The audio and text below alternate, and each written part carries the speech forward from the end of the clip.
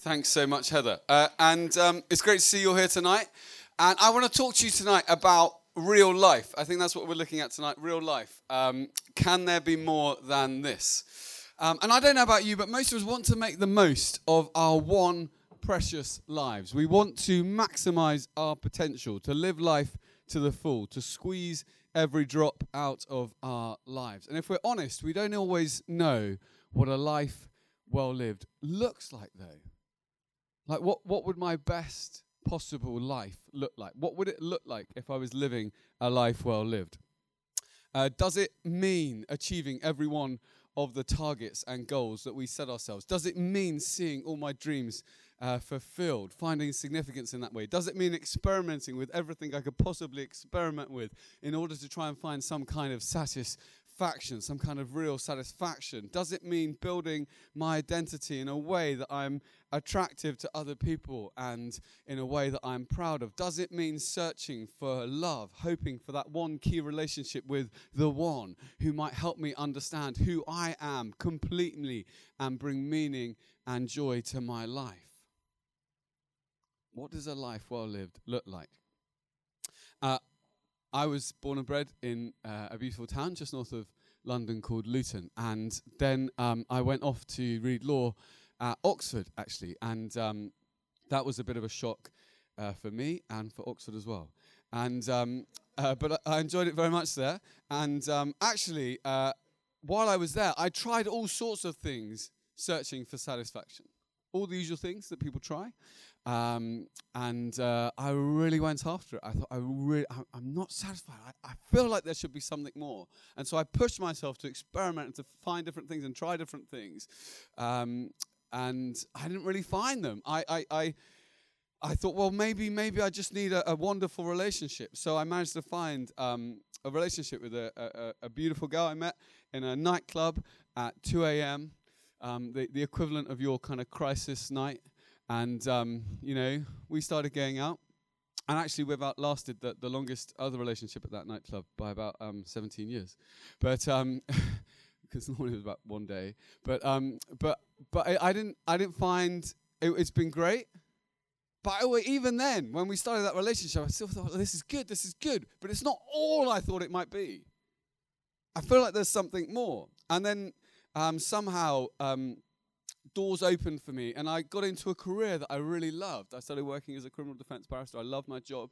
I earned, 5 times more in my first year than I ever thought I was going to earn in a job. I was very successful, really enjoying it. And by 25, I'd achieved a lot of the goals I'd had in for my life, really, in terms of my career. I didn't have high goals, obviously, but I had a steady job. I had a house. All these things were fitting into place. I was doing work I loved with people I thought were brilliant. And but even then, I thought that on its own wasn't enough for me. It's like I feel like there should be something more. And I wonder if you've ever had that feeling. You look at your life, you might have good things in your life, you might have great things in your life, you might have things that you wished for and have come to pass, but as you look at the whole of your life, you feel in some way, I thought it would feel different to this. I feel like I was made for more. I feel like there should be something more. I don't know if you've ever felt that way, if you've had that sense. What if the key purpose of your life wasn't an ambition, a romantic relationship, or even a fulfilling experience? What was if it was an encounter with a person who walked on the face of the earth 2,000 years ago, who died and yet lives today? An encounter with Jesus. What if a life lived with Jesus was life in all its fullness, the best life you could ever live? What if it brought a new significance, satisfaction, and love to every other aspect of your life? You see, I encountered Jesus in a new way when I was at university. I thought he lived a life of stunning beauty. I was captivated by what he said and what he did. I thought he died in a way that stunned me, actually took my breath away when I saw the remarkable sacrificial way in which he laid down his life. I was captivated by it. Takes my breath away even now. But when people say to me, why do you believe? Why do I believe? Why am I prepared to stand in front of you in a slightly cold, if we're honest, tent on a Friday night in Nottingham on the Downs? It's a lovely place to be. It could be other places, believe it or not. Why am I here? Why do I believe this stuff? Why do I say this is a life well lived? 2 reasons. There are 2 reasons why I'm prepared to stand in front of you and talk about this. Firstly, because I believe there is strong, compelling evidence that Jesus Christ rose from the dead. And because also my experience today of life lived with him completely backs everything that he has promised.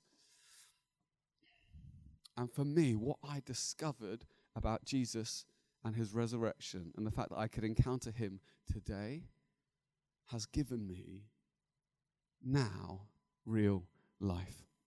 Simon Gathical is one of the world's leading experts on the evidence surrounding Jesus' life. And he wrote an article in The Guardian recently, and he said this: there is abundant historical evidence beyond all reasonable doubt that Jesus Christ lived and died. But the really interesting question is, did he die and live? And I just want to look at one account of Jesus' life in particular. On your tables, you've got this Uncover book. And we've been looking this week at what John, who wrote that book, said about Jesus' life.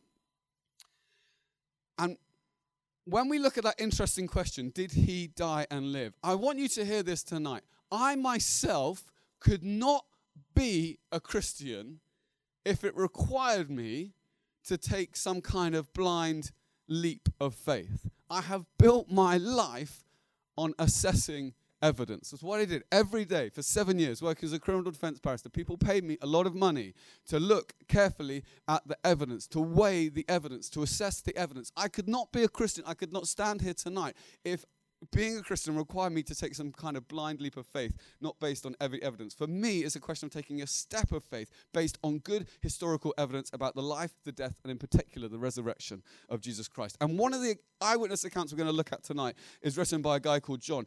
And we know, we looked last night at the fact that Jesus died on the cross. You could go back and read John 19 if you weren't here last night. You'll find that fascinating, I think. And then after that, Mary and others go to the tomb on the Sunday. And what they find is that the stone is rolled away, the soldiers who are guarding the tomb is gone, and Jesus is not there. And then according to the eyewitness accounts, Jesus appears to Mary, he appears to others who've gone to the tomb, he appears to the disciples on a number of occasions. And we're going to look at one of those occasions in this book now. We're going to look at page 116 at John 20. It says Jesus appears to Thomas. And this book, so we're on page 116. This book is for you to take away. And you might want to read it. I would encourage you, if you've never read an account of Jesus' life before, I'd encourage you to read this. It's fascinating. It'll take you about an hour and a half, okay? But you can do what you like with it. Because that's the thing about a gift. Once it's given to you, you can do anything you like with it. So one of my good friends, his good friend, was a guy called Earl. And he found himself in hospital recovering from an injury and an operation. And he quite liked smoking cannabis. And I don't know if there's anyone here. I won't ask you to put your hands up, but, probably, I would guess 20%. And, but I'm not going to say. He quite likes smoking cannabis. And the thing is, in hospital, they don't give you Rizla. They just won't do it. They're really funny about that. And so he had nowhere to go to find the Rizla for his spliffs. And so what he had to do was open up his drawer, and he found in his drawer a Gideon's Bible. It was actually a Gideon's copy of John's Gospel. And so he thought, bullseye, hit the jackpot. It's the perfect, I don't know if you know this, that actually this paper is actually pretty close. Your average Bible paper is pretty close to the consistency, the weight, and the feel, and the rollability of Rizla. Some of you are nodding. And so what he started doing was, starting at the very first page of John's Gospel, he started rolling his spliffs and smoking cannabis from John's Gospel. But because he was in hospital and he was bored, he read as he went. He was halfway. He smoked his way half the way through John's Gospel. And then it dawned on him, this is true. I'm not just reading some random piece of literature. I'm reading an eyewitness account. he is probably the only person in the history of the universe who has become a Christian through smoking John's Gospel with cannabis. Read it as he went. It's amazing. So if you want to do that, you're very welcome. It's your gift. It's a gift to you, so you can do whatever you like. But if you are going to use it to do whatever, I'm not condoning that, obviously. But if you are going to use it as Rizzle paper, do just read it as you go. Read it as you go. Why don't you do that? That's a good deal. Okay, so we're going to pick up the story.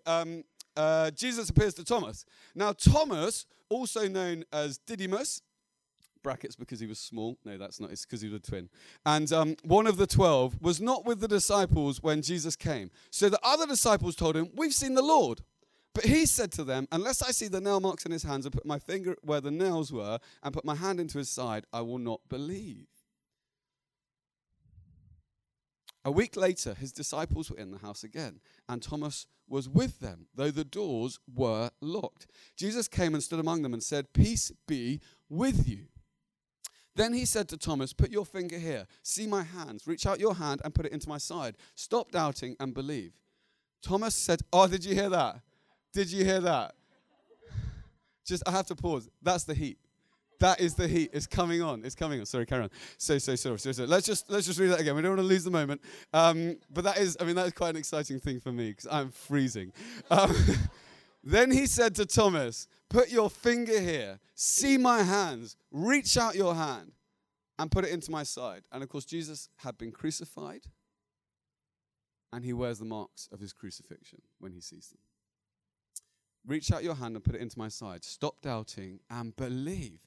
Thomas said to him, "My Lord and my God." Then Jesus told him, "Because you have seen me, you have believed.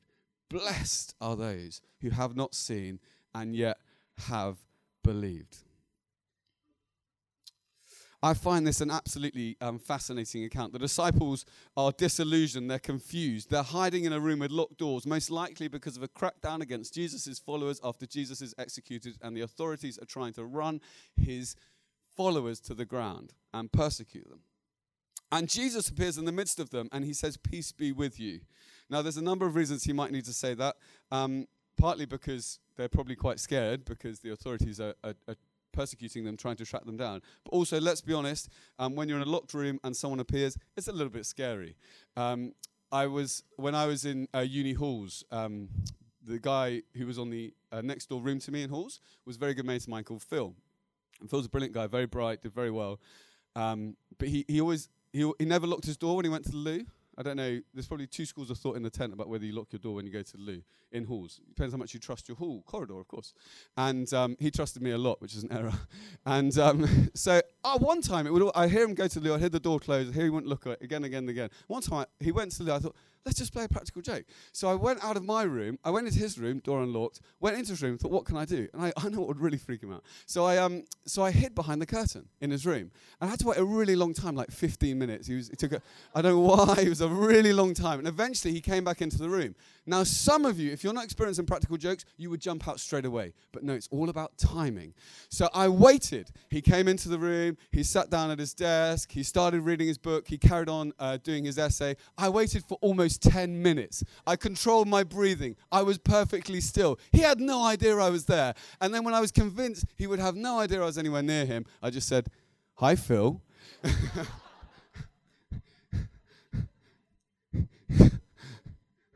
I will never forget the look of fear and terror on his face. He almost had a heart attack. Like, the guy almost fell on the floor. He was so scared. And actually, it took me quite a long time to make it up to him, but he is still my friend now. I'm very happy to report he has forgiven me. So it's quite scary if someone just says, like, "Hi," in a locked room. So Jesus says straight away, "Peace be with you." He offers them peace. And they need peace because they've been through a bit of a roller coaster. They're convinced he's the Son of God, but he's died on a cross. That doesn't make sense to them. They've heard that he's come back from the dead.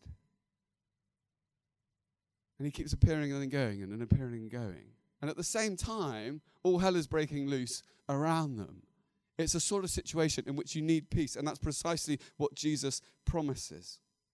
I wonder if you're here tonight and you hope for peace. You know, you've got pressures, there's essays, exams, coursework.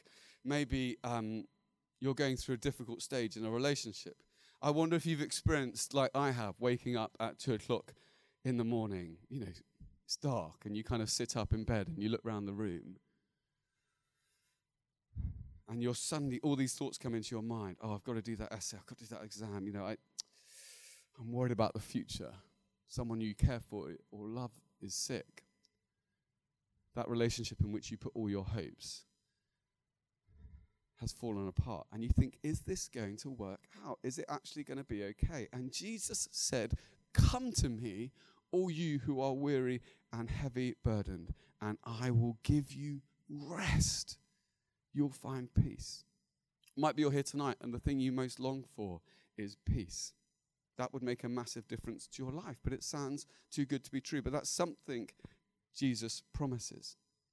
And he's there with the disciples, and I find it interesting that in this eyewitness account included, this is interesting to me as someone whose responsibility was to test evidence, that in this eyewitness account included is someone who didn't believe what's just happened. It's included. Thomas says, no, it's not enough for me. I'm not sure. I need more evidence. He's skeptical. And that might be where you are tonight. Sounds great, really interesting, but I need some evidence that enables me to take a step of faith. And if that's how you feel tonight, I understand that. I agree with you. So let me tell you, why do I believe Jesus rose from the dead? Why do I find these eyewitness accounts compelling? Well, firstly, the first reason I believe Jesus rose from the dead is because no one has ever really explained how Jesus was absent from the tomb on Easter Sunday. Some people say, well, maybe the authorities took the body. But that's not very likely, because if the authorities had took the body, all they had to do when people started running around going, Jesus is alive, they say, no, here he is, we got him, he's still dead. That would just be the easiest way to solve it. Some people say, oh, well, maybe the disciples took the body. But that's not very likely at all, because not only was the tomb guarded by soldiers, but it's psychologically improbable. Why? The disciples were depressed, disillusioned group of people. Look at what they had to go through for their beliefs. Why would the disciples have been willing to be tortured and die for something they would have known if they'd taken the body was not true? Some people say, well, maybe the robbers took the body, but that's the least likely of all, because I haven't talked about the empty tomb, because the tomb was not empty. Jesus' body was absent.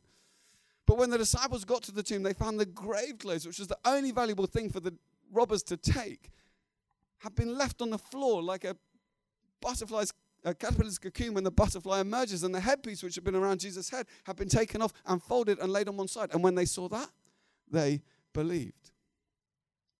The second reason I believe Jesus rose from the dead, and for me, if I'm honest, this is even more important. Jesus wasn't just absent from the tomb, he was present with people. He was seen by many people, and that makes a difference.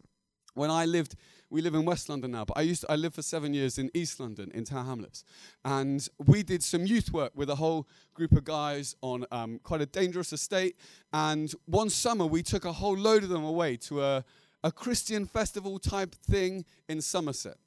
It was a really, really risky idea. It's not every kind of youth trip that you have to say to people as they get on the bus, you know, no weapons, no drugs, leave those things here. You know, it was a little bit nerve-wracking as we took them away. And but one of the guys was the biggest and most dangerous of all of them. A guy called Wesley. He's one of these guys, you know, he was a nice guy, but he had a difficult life. And he was about 6'5" wide and about 6'5" high. You know, the guy was a unit. You know, he could handle himself. You know, even though he was only like 17 years old. But he had a great time. We had a great time. You know, it was the first time lots of them had been outside of London, and you're in a field and all that kind of stuff. One of them thought that hay bales were crop circles, which is quite an interesting conversation. But that's just, you know, they hadn't seen the countryside before. And one of them, Wesley, we got back to London, and then a little while later, he phoned me up. He said, Steve, I've got trouble. I said, what's the matter, Wesley? He said, they're saying I committed a criminal offence in London when I was with you in Somerset. I was like, what? He's like, yeah, I've got to go court. So I knew what was likely to happen. I mean, just picture the scene, you know. Wesley pitches up, and the prosecutor, the police, no one believed him. It was a false identification. No one believed him. Like this guy from Tower Hamlets, they're like, why should we believe you? Where were you on the night in question? Oh, I was camping. Where were you camping? In Somerset. Right, who were you camping with? I don't know, like a few thousand people. Why? It was something to do with God. Doesn't sound plausible. It doesn't sound probable. So I kind of rushed down to court to try and help him out. I walked in, and the prosecutor's there, slam dunk ready. And this is going to be a short case. And he looks at me, and he says, oh, are you representing this guy? And I said, no. And he said, oh, well, why are you here? And I said, oh, he's my mate. And they said, well, but why have you come? And I was like, oh, because I've got evidence. They said, what evidence have you got? And I said, well, you're saying he was in London on this night. I can tell you that entire week he was with me. And the guy looked at me as though I was mad. Like, what? How has this happened? I don't understand. I was going to win this case, and it's all falling apart. What has happened? And I said, look, I know it doesn't sound likely, but all I can tell you is the truth. I can tell you, I can tell the judge, I can tell anyone else the truth. He was with me. He's with me. He was with me. And, of course, the case was dismissed, and Wesley was fine. But that's interesting because that's exactly what's happening here. Jesus wasn't just absent from the tomb. He was present for people. And the gospel accounts and other accounts are people saying, yeah, I know. No one's been resurrected before, but he was with me. And when I read their accounts, they have the kind of ring of truth about them. And sometimes people say, well, maybe it was hallucination. And yeah, some people do hallucinate. The kind of people who tend to hallucinate are highly strung people, imaginative people, those who may be on drugs. Oh, might have hallucinated when he was in hospital. But Jesus' disciples had Thomas, the ultimate skeptic, who we've just read about. Tough, gritty fisherman. Matthew, the tax collector. Let me tell you, tax collectors do not hallucinate. But in any event, it's highly unlikely even two people could have the same hallucination. Jesus appeared on 11 separate occasions. On one occasion to more than 500 people. 500 people don't have the same hallucination. He was with me. Now, I used to have to test evidence, look for inconsistencies, look for evidence of collusion, draw it out, expose it in court. I did it for 8 years. These accounts, they have the ring of truth about them. They include Thomas, who goes from saying, I'm not sure, to finishing up saying, yeah, my Lord and my God. They include the fact that the first people to see the risen Jesus were women. Now, you might think tonight there were lots of ways in which our culture discriminates against women. 2,000 years ago, it was a lot worse. Women weren't even allowed to give evidence in court. If you're fabricating an account, you cannot put women at the center of it because they're never going to be able to substantiate it. You would never do it. There's no reason if you're coming up with an account that women would play the central role. But they're there. Last people at the cross, first people at the tomb. Women. First people to declare that he is risen. There's no reason for that to be in there unless it happened. And then I see the third reason I believe Jesus rose from the dead is the difference that Jesus has made to people's lives and Jesus has made to my life. So there's 10,000 people a day who are becoming Christians. There's 2 billion, 300 million Christians around the world. People of every nationality, language, ethnicity, culture, the entire socio-economic range, testifying to this common experience of an encounter with the risen Jesus. There are a number of testimonies within this tent. Why don't you ask someone tonight? And then there's the difference it's made to my own life. Now, when I look at the resurrection, it tells me that Jesus is who he said he is, that he's the Son of God. It tells me that he did what he said he was going to do. It tells me that the cross worked, that Jesus loved me and gave himself for me. And I can know that everything in the world that would separate me from God has been taken on his shoulders and has been paid for. And it worked. And I know that because of the resurrection. I know that Jesus bore God's judgment so we might receive his love. It's not just a great example of sacrifice. Because of the resurrection, we can know that Jesus was vindicated and the cross has the power to save. One of the cases I did when I was working as a barrister was representing a singer. And she was kind of like an A-list singer and very successful at what she did. And she was in the newspapers a lot. And I'd love to tell you her name, but I can't because they'd probably sue me. And I don't have much money left anyway, so, And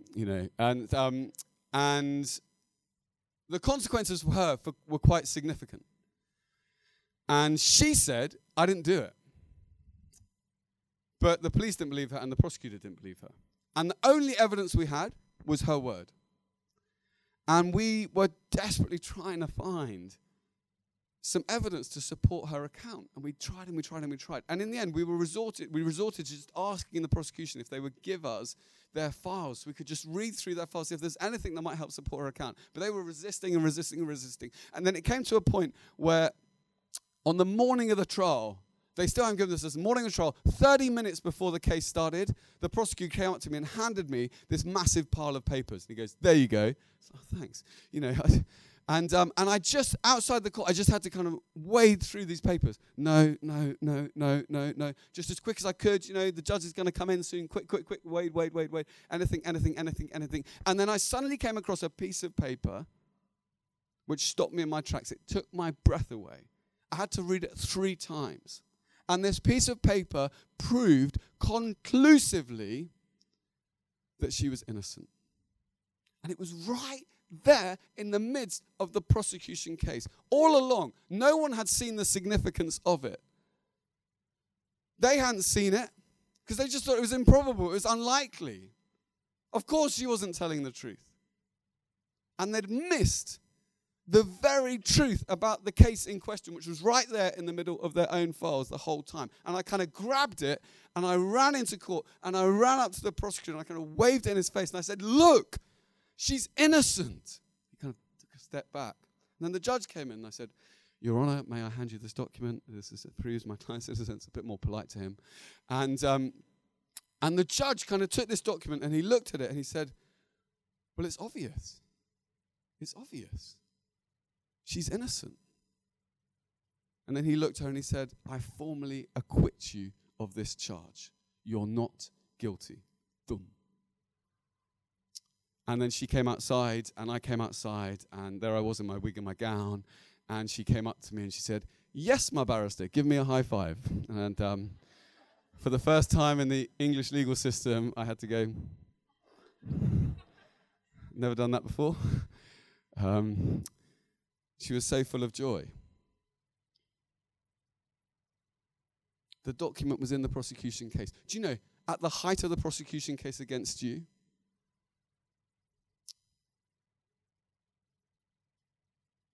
at the height of the accusation against you, Jesus took it on himself. He died for you.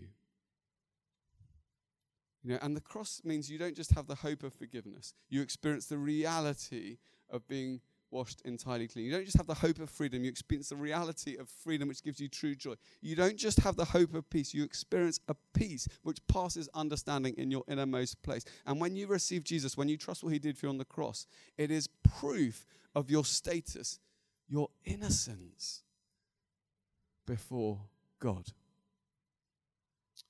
But it's not just that. The resurrection is like the judge's emphatic public verdict that the cross worked. Jesus is who he claimed to be. Every word he spoke is true. You can be forgiven, free, loved, redeemed, restored. You can have a hope that doesn't disappoint you because those who place their trust in Jesus will never be put to shame.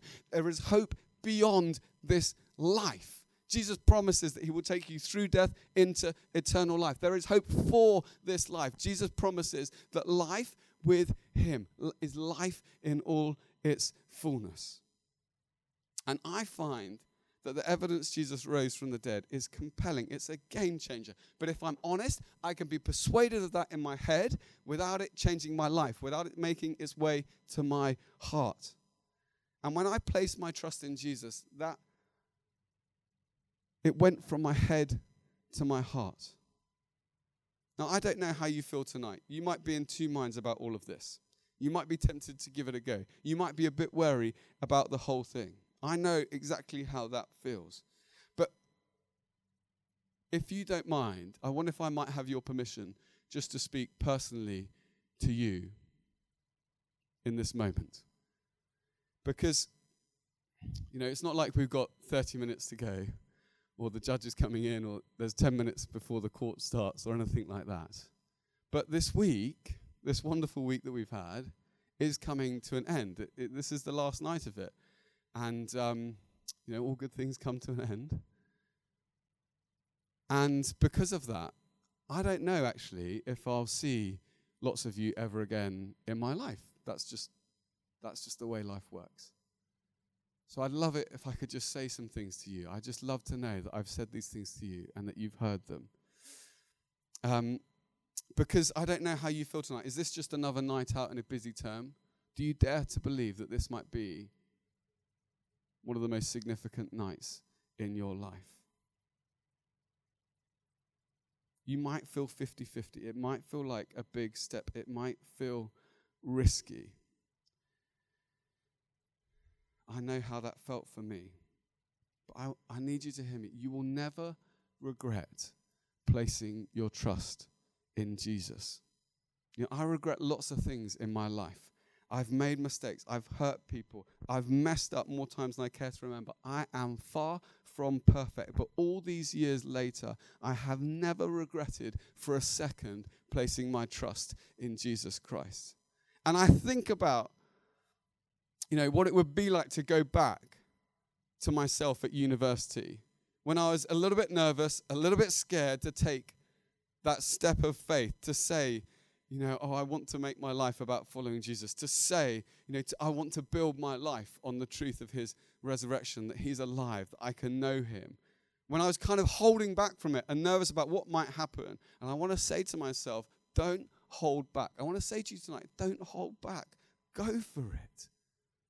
You're never going to regret this decision, because I have experienced what Jesus promised. Jesus really is who he claimed to be. Jesus really did die for you because he loves you. Jesus really did rise from the dead. There is hope beyond this life. There is hope for this life, because in an encounter with Jesus, we find real life, your best life, life in all its fullness.